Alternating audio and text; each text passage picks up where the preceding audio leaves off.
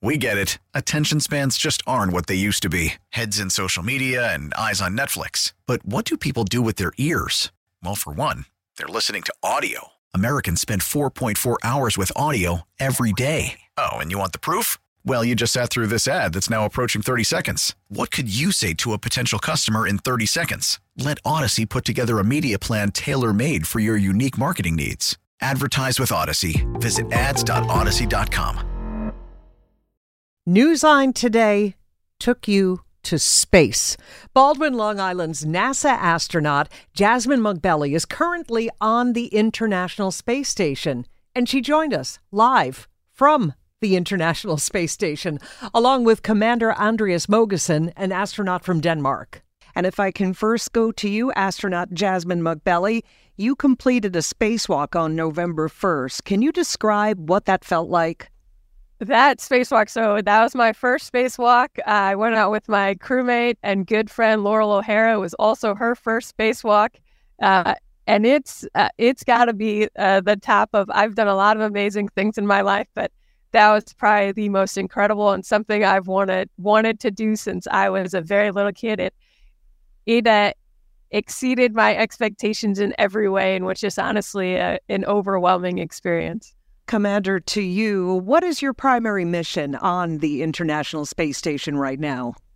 Well, the International Space Station is first and foremost a scientific laboratory. And so all of our missions up here are dedicated to doing a variety of scientific research and technology development. And that includes both fundamental scientific research, where we try to understand physical, chemical, and biological processes, but also applied research where we try to gain the knowledge and the technology that will allow us to return to the moon and one day in the future travel onto Mars. And that's the primary mission of all of us up here, is to do research and technology development for the benefit of all of us on Earth in order to enable the future. And back to NASA astronaut Jasmin Moghbeli. You've been on the ISS since the summer. What is the most challenging aspect of living there? I have to say, I love floating, but weightlessness does bring with it some challenges.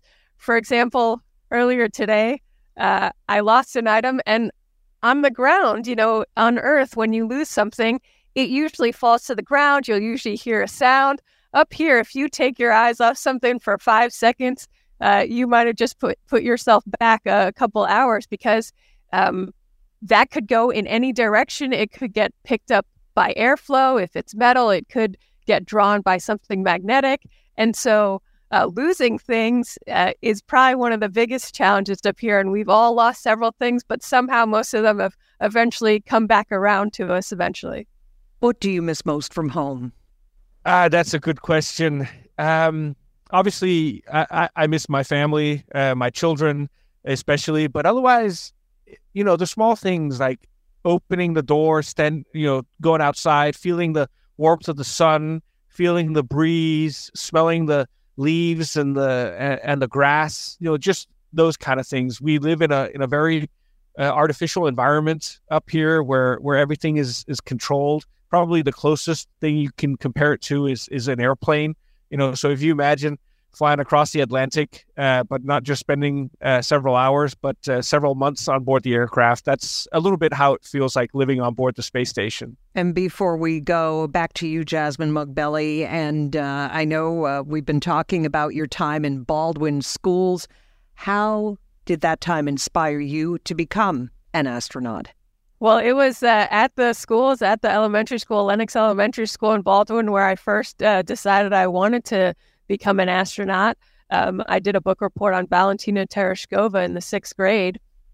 And from that point on, this was what I wanted to do. And it's funny because around that same time I decided I wanted to be an astronaut, Mike Massimino from the local area got selected by NASA. And so to me, that made it feel achievable. If he could do it, I could do it too, maybe. He was from nearby. So that's something that started there. And I've traveled a lot since I graduated high school, all over the country. And I have to say, it has made me really appreciate the education and the teachers I had in the Baldwin School District, not just, the academics, but also the arts, the sciences.